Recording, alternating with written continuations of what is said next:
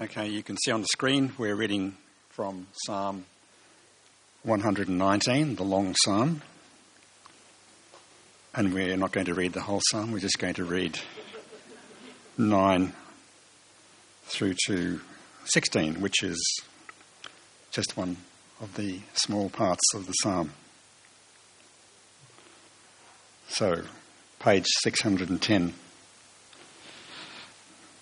How can a young person stay on the path of purity? By living according to your word. I seek you with all my heart. Do not let me stray from your commands. I have hidden your word in my heart, that I might not sin against you. Praise be to you, Lord. Teach me your decrees. With my lips I recount all the laws that come from your mouth. I rejoice in following your statutes, as one rejoices in great riches. I meditate on your precepts and consider your ways. I delight in your decrees. I will not neglect your word.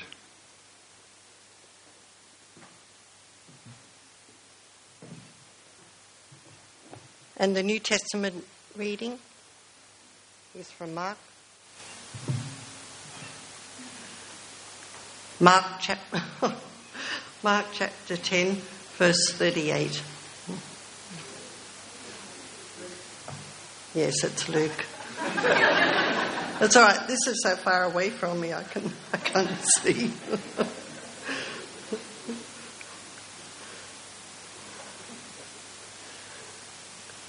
As Jesus and his disciples were on their way, he came to a village where a woman named Martha opened her home to him.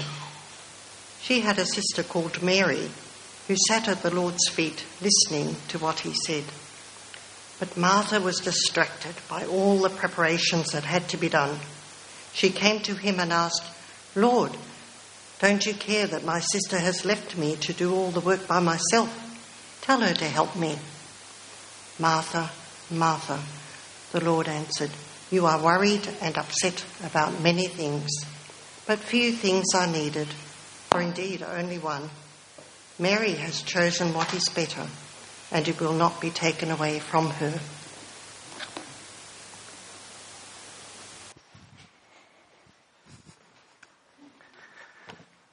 Thank you, Margaret. Thank you, Rick. Linesmen, ball boys, umpires, thank you. That was a joke, you meant to laugh. It's not a good start, is it, really? When the first attempt at being funny just falls so badly flat. Anyway, I'm not here as a comedian, which is probably a great relief to many of you. We've been walking through the middle chapters of Luke's Gospel recently, and as Colin introduced us this morning, he told you that really we've been exploring what it means to follow Jesus. But I thought we'd do a little bit of a recap. So let's see if you've been paying attention. I think this is our 4th week, maybe 5th, in Luke's Gospel. The first 9 chapters of Luke's Gospel. One big question. Can anyone help me? What is the question? What is Luke trying to lead us to answer by the end of chapter 9? What's the question? Who is this man? Okay, there you have it. Then, after that, chapter 10 through to 19, the end of chapter 9, Jesus sets his face for Jerusalem. That's what it says in 9:52. And he's heading down and he arrives in chapter 19 as the triumphal entry. You remember the whole donkey and palm waving thing? That's chapter 19. This block of 10 chapters has another big question. Does anyone remember this one? Yep. What does it actually look like to follow this one? If Jesus is God's King, if Jesus is the Messiah, what does it actually mean to follow him? And that is key. And so we've actually been looking, and we've seen over the last couple of weeks, so 2 weeks ago, we saw the 72 being sent out on mission, and they had a message to proclaim. And last week, we saw Jesus talking about the acts of mercy, the Good Samaritan parable, and how disciples of Jesus are committed not only to proclaiming the word, but actually sharing the love of Christ in practical ways. So that's where we kind of got to. Now, uni's going back this week, or next week, or sometime. Does it ever seem to you that uni students just never seem to do any work? Has anyone noticed that? That's amazing, isn't it? Students, school, maybe there's a little bit more work. Lecturers, was that a cheap shot of your husband, Jess? The lecturers notice. Ah, yes, okay. Dig yourself out of that hole. That's good. Okay. But you think about teachers. Teachers at school, we're all products of education systems, aren't we? Yes? We are all products of education systems, but it's not only the education that we get in school or TAFE or uni that actually shapes us. Education is not just about learning facts and figures. Learning and education is actually about life. Yes? Hopefully you agree with me. You know, it sounds trite, it's a little bit of a cliche, but we're all on a journey. Yes? We're all becoming someone. And the question I want to ask you this morning is, how do you know when you've arrived? If we're all on a journey, how do we actually know when we've got there? What does the destination look like? And we're going to explore that question and a few others as we look at this very familiar passage from Luke chapter 10, the story of Mary and Martha. I've come up with 4 double Ds this morning, so the degree of difficulty, 6.8. Okay, we have the delight of devotion. Okay, we have the danger of distraction. We have the decision of discipleship. Okay, applause would be appreciated at this point. You know, no, that's fine. And then we've got some details. So let's dig into the delight of devotion. I don't know how you felt as Margaret read to us from Luke chapter 10 this morning. It's a beautiful picture, isn't it? Jesus is coming into this village. He's coming in with his disciples, and Mary and Martha welcome him. Martha opens her home to Jesus, and it's this great little picture that's there. I want to test you again. I've asked you a couple of questions already, but if you've read the Gospels, you've come across Mary and Martha before. Yes? They have a brother. Who's the brother's name? This is question number 1. Lazarus. Okay. Does anyone know what chapter of the Bible and what book of the Bible you're going to find Lazarus in? It's in John chapter 10. Okay. What town are we actually in? Luke doesn't tell us. He says, literally says they came into a certain village where a certain woman called Martha, so he knows who she is and they know the village. Do anyone remember where Mary, Martha and Lazarus actually live? Bethany. Okay, now let's see if we've got top drawer scholars here this morning. The geography of ancient Palestine. Okay. Jerusalem, capital city. How far away from Jerusalem is Bethany? Not far is the right answer, but, 2 miles. Yes, about 3 kilometres. So you could walk there in less than an hour. It's like an outskirt. It's like, from my place at Seaview Downs, walking up to a bit further than Marion, the shopping centre. Jesus is not very far, but it's interesting. I want to step out of our little story just briefly and say we've jumped on this trip from all the way up in the north in Galilee, and Jesus is coming down. It's chapter 10, and he's 2 miles, 3 kilometres away from Jerusalem. Have you ever noticed that the gospel writers don't actually write history like we write history? We Anglo types particularly, and it'd be interesting talking to someone who hasn't come out of a Anglo kind of heritage, we get really hung up on what happened when. Dates, facts, figures. That's not how the gospel writers write the accounts of Jesus' life and ministry. They're more concerned in telling us about Jesus rather than giving us a strict chronology. The most famous and most obvious example of this is the discrepancy between John's Gospel and Matthew, Mark and Luke. There's an event that happens in Matthew, Mark and Luke in the last week of Jesus' life, clearing the temple. You remember this? When he makes the whip of cords and he goes in and he scatters it all. But in John's Gospel, that event is recorded for us in chapter 2, right up front. The Gospel writers are concerned not to give us a blow-by-blow chronology. The general picture's there. You know, the birth is at the front, the death and the resurrection are at the end. There's some key things in the middle. Let there be light. Does anyone? That's interesting, because I've still got power here and all this sort of stuff. Anyway, shall we just continue in the dark? Yeah. Hopefully I can see my notes. But it's important to recognise this. Otherwise you get massively confused. Did Jesus clear the temple twice? And if he did, why didn't they see him coming the second time? You know, he's back in town. He's making a whip again. I reckon they would have cleared the temple out right away. But it's important because Matthew, Mark, Luke and John construct their accounts of Jesus' life and ministry to give us a picture of Jesus. And so it's really important to remember that. It's a good thing I've got some light here because I can only just see. But anyway, back to Martha and Mary. Yay, thank you. We've got these two pictures of devotion. Jesus has come in, this family that obviously knows Jesus. Mary and Martha. Okay, Lazarus doesn't get mentioned, and we see their devotion. Chapter 10, verse 38, Martha opens her home to Jesus. Okay? Hospitality is a really big deal in ancient cultures, even in more traditional cultures today.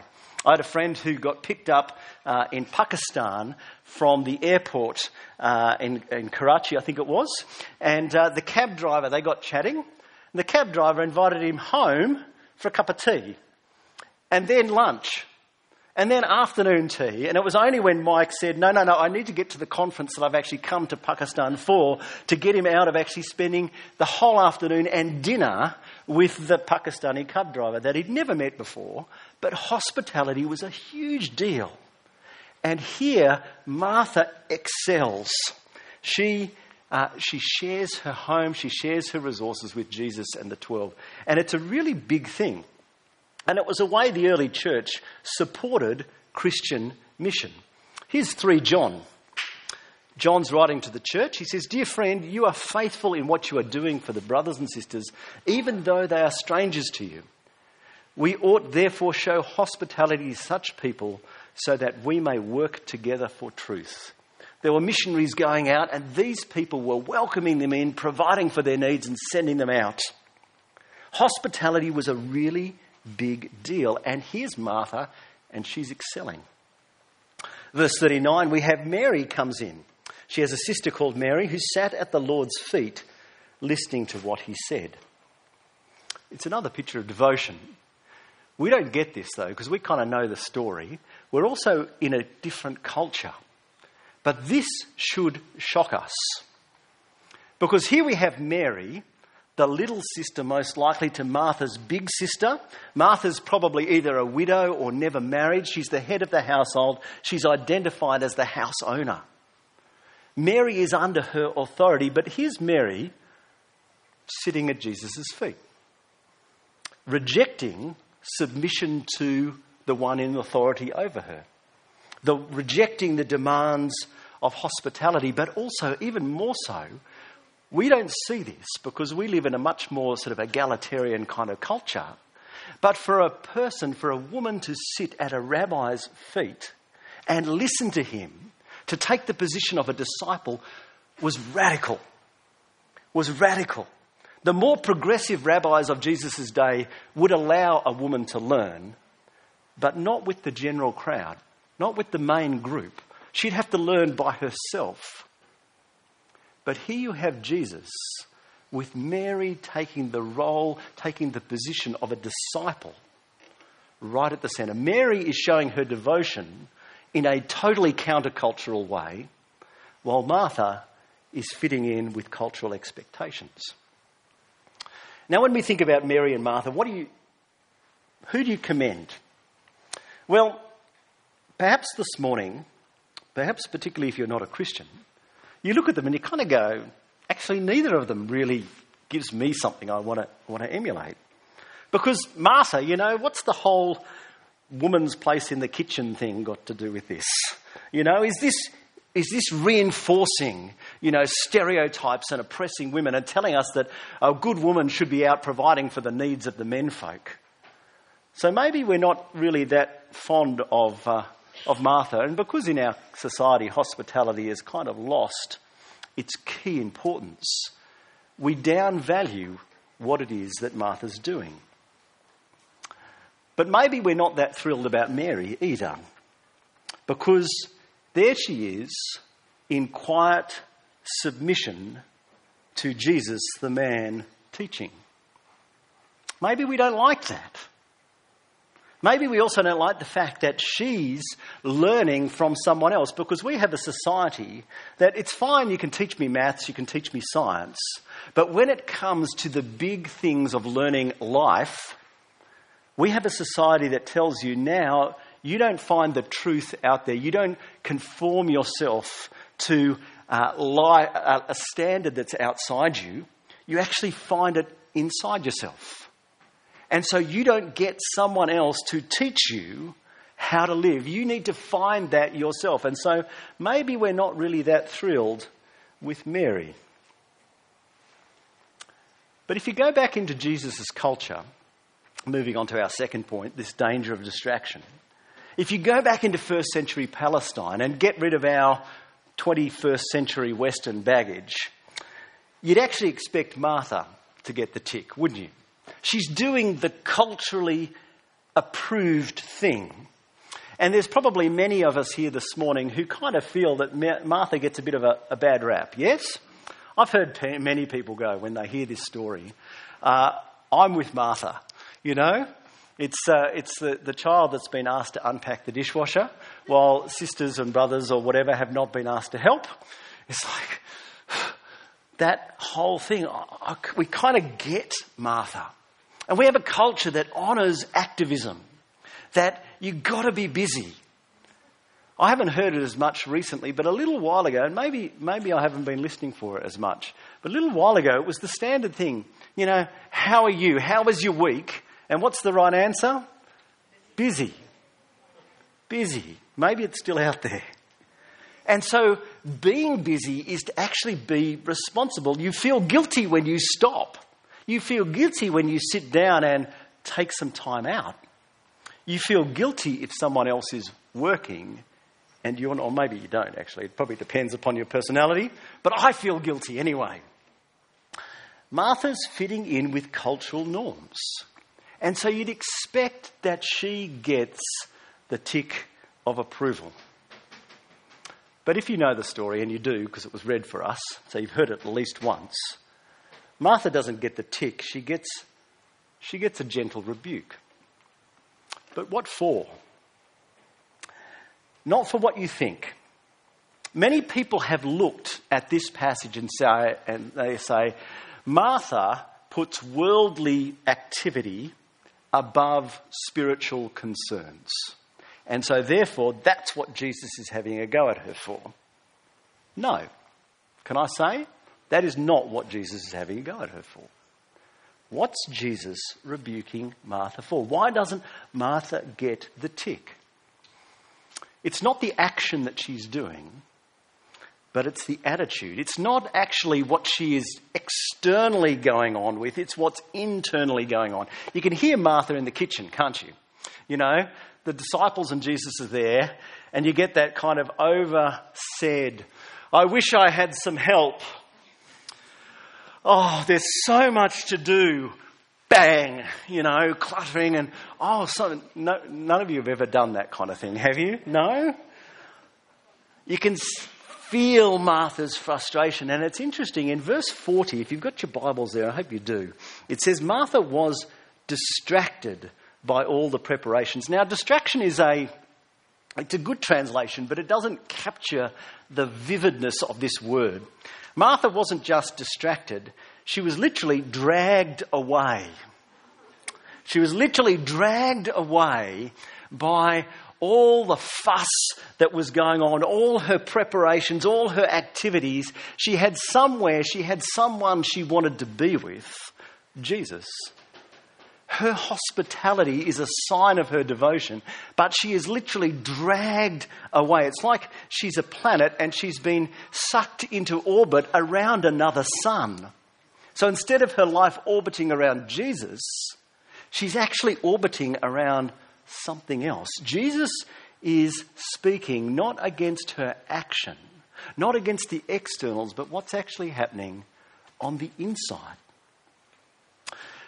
The burden that she's bearing, the fact that she'd lost sight that it was the Lord Jesus that she was actually catering for. Now, if you think about Jesus, if you'd had him round for lunch, do you think, hospitality for 20 would stretch Jesus? We read back a little bit further in the gospel, a bit earlier, 4,000, 5,000, copes with that. Do you think Jesus could have perhaps provided a little bit for Martha? She's lost sight of who it is she serves. It leads to self-pity, it leads to anger, it leads to accusations. And then she comes in and tries to use the Lord Jesus. We have it there in verse 40. Lord, don't you care that my sister has left me to do all the work by myself? She's trying to get an angle on Jesus.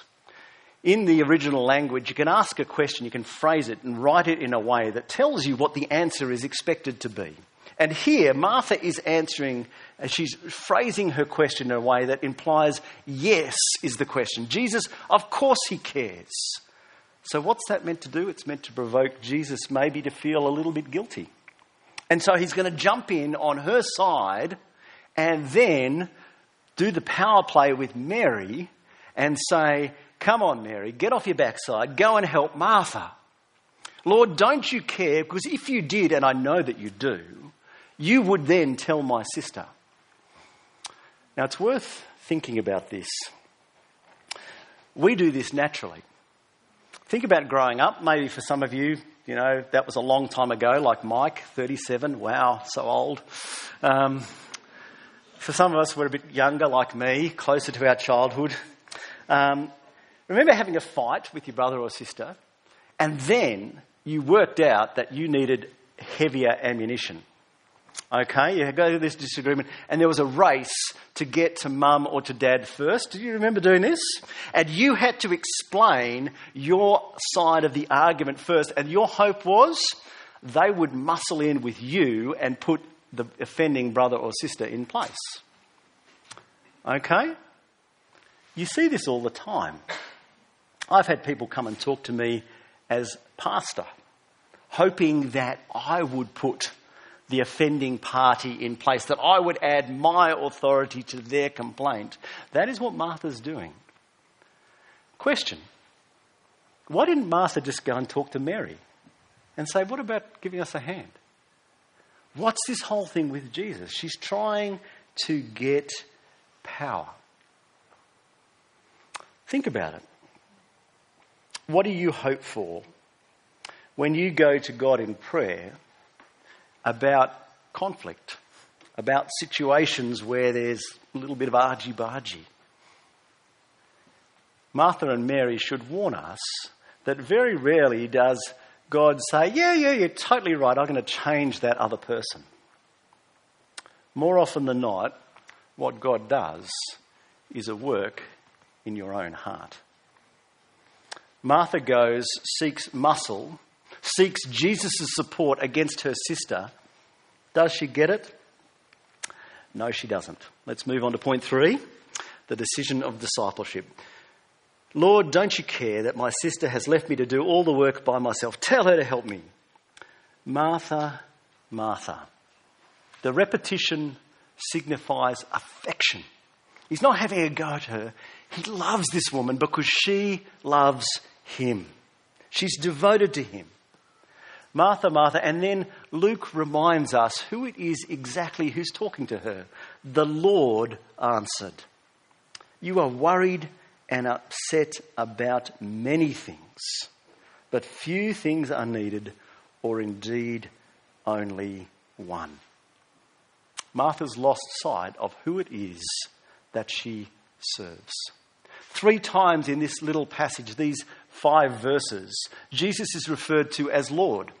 In the surrounding verses, not very much at all, but Luke wants to remind us who it is. This is the Lord. And it should have reordered the priorities. Martha's issue isn't that she's chosen something bad. It's not that Mary's chosen good, Martha's chosen bad. It's that Mary's chosen best and Martha's chosen good. Jesus is not rebuking Martha for her hospitality. But Jesus is saying your priorities are out of line. Mary isn't to stay perpetually at Jesus' feet. She's not going to sit there for the rest of her life. But she is in the right place to start. And that is the right place, not just for Mary, not just for Martha, but for us. Jesus has laid out the life of discipleship. He's given us the great activities of evangelism and social action. The 72 and the Good Samaritan. You could be confused and think, hey, it's all about what we do. But Jesus doesn't call us necessarily to do what he did. He calls us to love as he loved. And when we love as he loved, we will do as he did. We centre in on him. We bring our lives into orbit around him. And that means coming under submission to his word. Mary is devoted to his teaching. The sitting on the floor is a posture of humble submission to Jesus' teaching. And this isn't a male-female thing, because the Apostle Paul speaks in exactly the same way of how he was instructed by one of the great rabbis of the ancient Jewish world. Acts 22.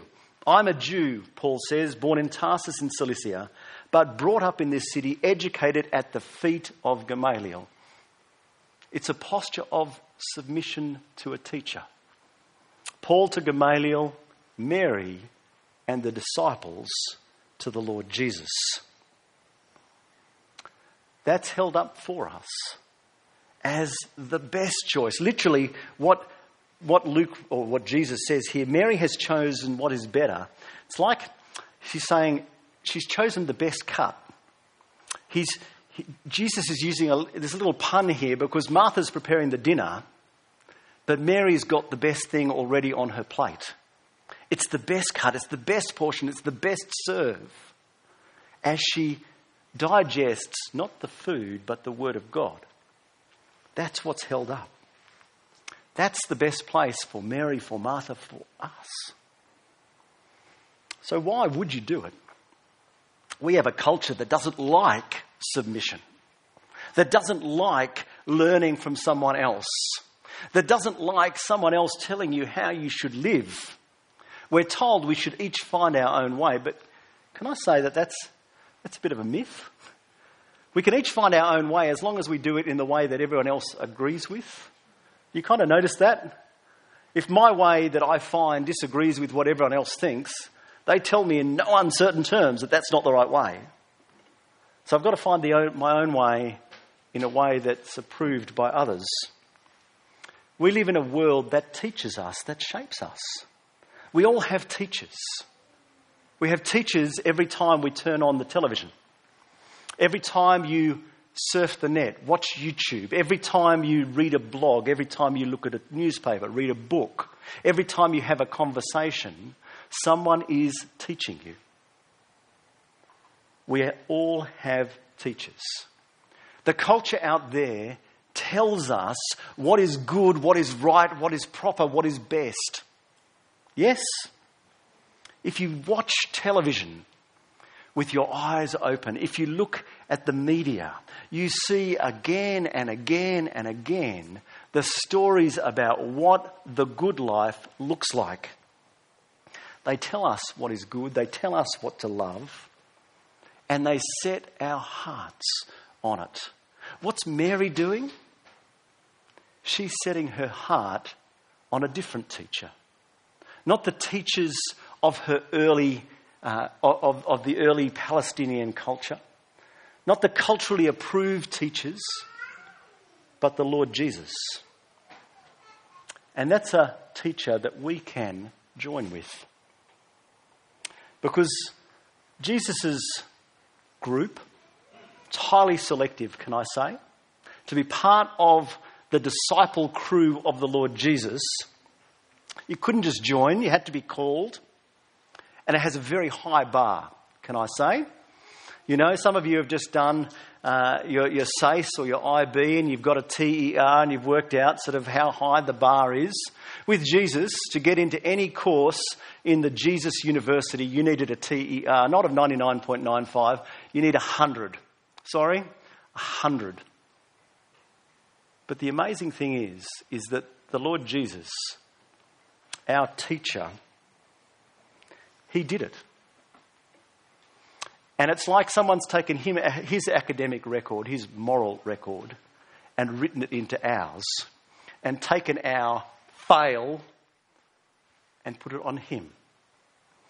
As Christ goes to the cross, our falling short, our moral failure, our inadequacy, our lack of putting Christ at the centre, our sin goes to him.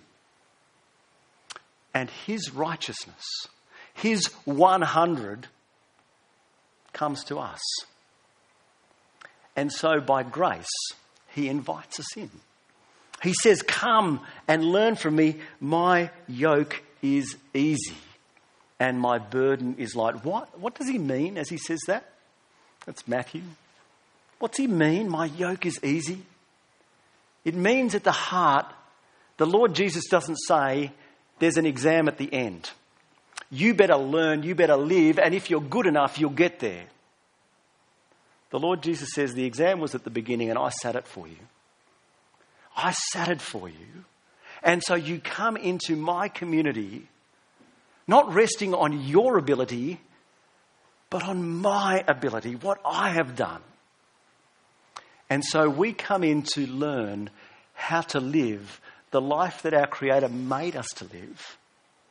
Not having to prove ourselves, not having to perform, but because his grace has actually made it possible. And so as we think about learning, as we think about growing, as we think about that journey, Christ has made it possible that we reach a destination beyond our wildest dreams. A man once said, discipleship is the process of becoming who Jesus would be if he were you. Think about that. Discipleship is the process of becoming who Jesus would be if he were you. Imagine the grace involved in being able to say that. That you, by God's word, through God's Spirit, get to be like Christ. Why would you chase after anything else? Why would you pursue anything else? You would be there with Mary every single time. So what's this mean for us? The issue is not pull off every roster that Trinity Bay has ever put you on. You've got to be like Mary. You've just got to be sitting at the feet of Jesus. The issue is whether you're sitting at the feet of Jesus listening and learning, whether you're in quiet Bible study, whether you're leading a Bible study group, whether you're teaching the kids in minis or in mixes, whether you're in youth, whatever you're doing, whether you're serving morning tea, whether you're welcoming people in or you're on the sound desk or on Proclaim, you're doing it orbiting around Christ. You're doing it for him, resting in his grace. As you go out, like the 72 went out and you proclaim Christ, you do that resting in his grace, trusting in his word. If you go out and you find the man in the gutter and you pick him up, put him on your donkey, take him, care for his wounds, pay the innkeeper, you do it not out of obligation, not to pass the exam, but because Christ's grace has made that possible. The word of God is central. It is through his word that we sit at Jesus' feet. One of the great tragedies of the evangelical church, that's us, by the way. We are evangelicals. We are people who love the gospel, love the word of God. We think it's, or we believe it to be, I think rightly, God's word to us. One of the great myths of the evangelical church is that we read our Bibles and we pray. I know some of us do.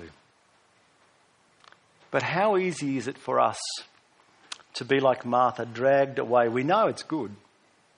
We know what a privilege it is to have it. But we get dragged away by the busyness, by the good things. But more often than not, we get dragged away by the rubbish. How many times, I'm speaking probably to the younger people and maybe some of the guys, some of the older guys, computer games. You spend hours doing something that means absolutely nothing, but we can't actually get off our backsides and spend 10 minutes in the Word. Maybe it's the cleanliness of your house because someone's coming around for Sunday lunch in a couple of weeks' time and I've got to make sure it's all okay. Like Colin said, they don't care. Okay? You do. But you've got to live up to all those expectations. You've got to make sure you get dragged away by your concerns. Martha was pursuing something good. Can I say, sport with your kids is good. But it should never trump Sunday church. It should never get in the way of them meeting with their peers on Friday night. That is what God has given us. God has made that possible. And we look at it and we go, hitting a ball with a bat or kicking something or throwing something, that's where the action is. No. One thing is needed. We need to remember that. We need to remember that. I want to give you some suggestions. If you've fallen out of the habit of actually spending time in the Word, there's a great little app. It's called the Explore app. I haven't brought copies of it that you can buy up the back because it's free on the App Store, okay? I have no shares in the company that are producing this, can I say? But it's a daily Bible reading guide. If you buy it through the App Store, I can't speak for the Android or the Google Play and all that kind of stuff, but it works with family sharing. And so you can actually have 6 people on the same license. A family could have it all on their own little devices. And it has daily Bible reading, a couple of questions, some suggestions for prayer. And guys like Tim Keller writing your Bible study notes. It's a great thing. Small groups. If you struggle with the Word, maybe it's something that you all commit to doing together, and that when you get together on Tuesday morning or Wednesday night or whatever it is that you do, you actually encourage each other. What have you learnt this week? You don't beat each other up if you've missed a few. But wow, I've learnt this. Karen and I, we don't read the Bible together very much, but we read the same Bible at the same time. So this morning I was sitting on one couch, she was sitting on another, and we actually reflect together about what it is that we read. You could do that as a church. We could do that. This is a great thing. For parents, this is probably the best kids' Bible I've ever... For grandparents, buy it for your children. I've known people who have been converted through reading this to their children. It's great. It unpacks the significance of the cross from every scriptural passage that it goes through. It's a good one. Get into it. Get into it. It's something that we need to do. Jesus is there. He is asking us, he is offering to us to come and learn from him. Why don't we do that? I've got what appears to be, sitting in my notes here, the video for Proclaim. So I'm going to pray, and then I'm going to put it on. I think it's about 1 minute, just to give you a bigger sense of it. And you've all got your phones there, so you can log on to the App Store and download it. But anyway, let's pray. Father, we do ask that you would help us. Help us to have hearts that orbit around you, that don't get caught up in the good things or the rubbish, but choose the best. And as we spend time with you in your word and in prayer, Lord, you shape us, you transform us, you make us into the person that Christ died that we could become. And you send us out, resting in your grace and empowered by your Spirit, that we might live and work for your praise and glory. And in Christ's name we pray. Amen. Now, have we got sound for this? If we just flick. Introducing the all-new Explore app, redesigned from the ground up to help you spend time with God in the busyness of life.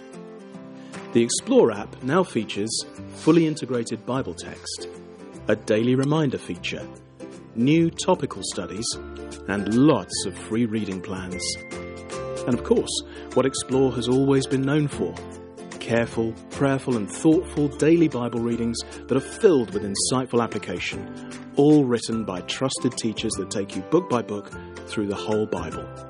Get to know the all-new Explore app for Bible reading on the sofa, on your lunch break, or on the move, direct to your phone and tablet.